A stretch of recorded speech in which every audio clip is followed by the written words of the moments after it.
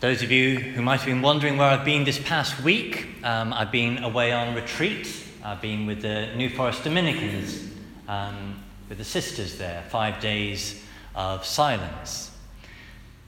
And I'd like to share with you an observation I had while I was with them, an observation I've had repeatedly over the years whenever I've been with nuns and monks.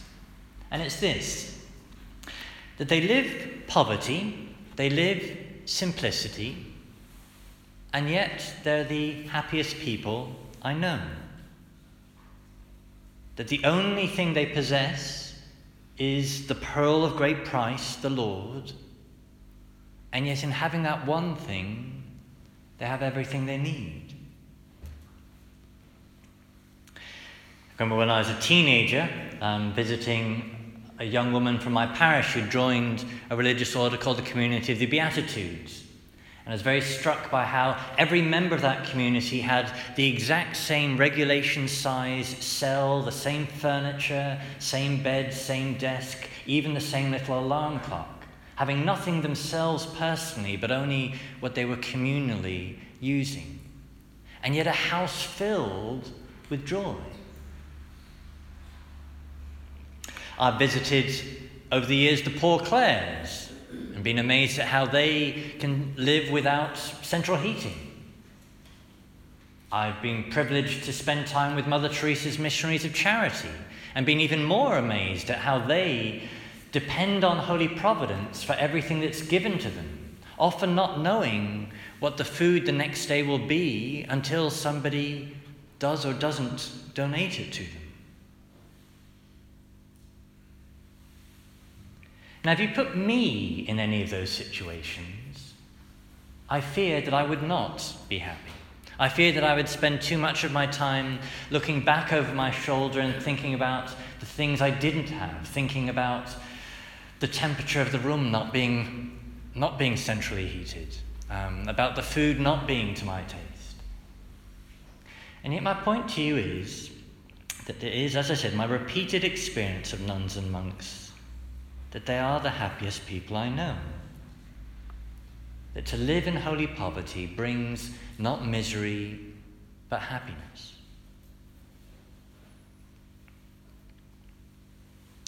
Now, nuns and monks live in a very dramatic way what we heard the Lord Jesus speak about in that gospel passage.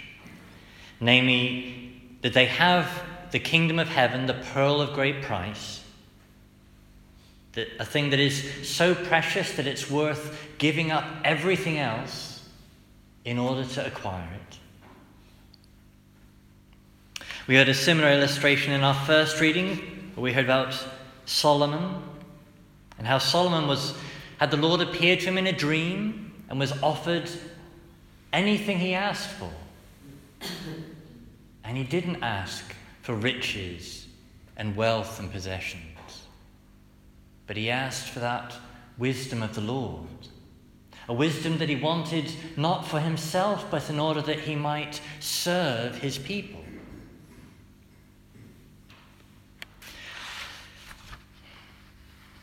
Now, the pearl of great price is, as the early scripture scholars, the fathers teach us, it is the Lord himself, that he is the one who is the kingdom in person.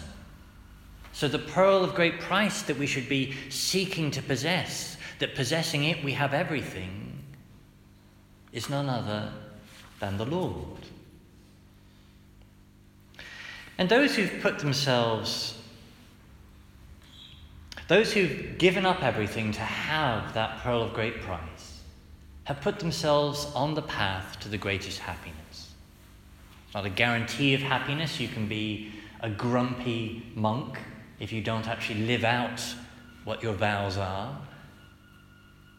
But that is the path, the easiest, surest, directest path to greatest happiness. And for very simple reasons. As I say often, that joy is the fruit of love. And when we love the greatest thing, God, our joy is greatest. And holy poverty enables that because it frees our heart to love him more directly.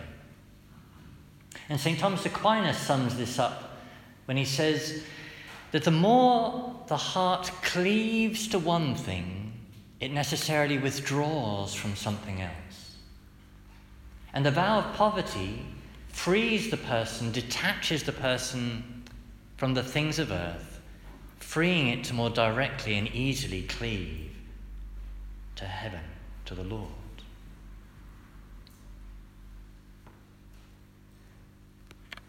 Now, where does this leave ourselves?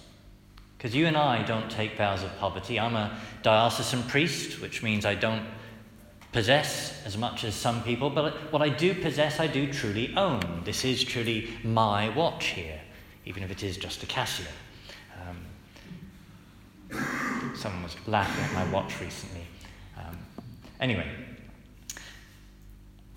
you and I do truly own things, do truly possess things. Well, how do we then live out what I'm talking about here? Well, what we want is to be free to love, free to not be weighed down by the things of this world. And while the nun or monk lives holy poverty in totality, you and I can live holy poverty in lots of little bite-sized portions. So that I go through this world, yes, I possess things, but possessing them in such a way that I am willing and able to let go of them.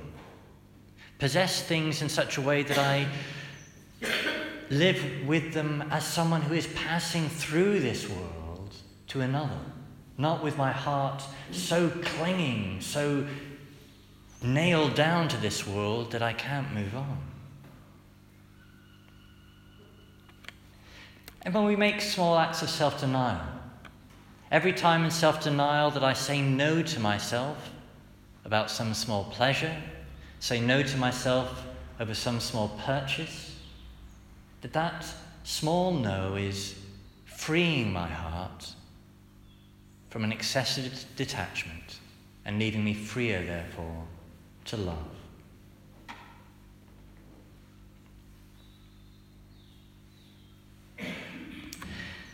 Another way of putting all of this is to note that it's about my priorities. Where do my priorities lie? That my happiness in the next world and my happiness in this world depends on what it is I put my priorities in. As St. Augustine put it, our hearts are restless until they rest in Thee. And how I relate to possessions is a very easy test of what it is I'm trying to rest my soul in. Am I trying to rest it just here below or in the Lord?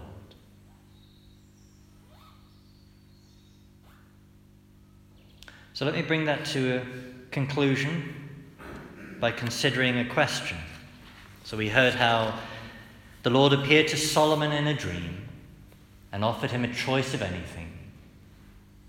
Well, if the Lord appeared to you in a dream this night and offered you the choice of anything you might desire,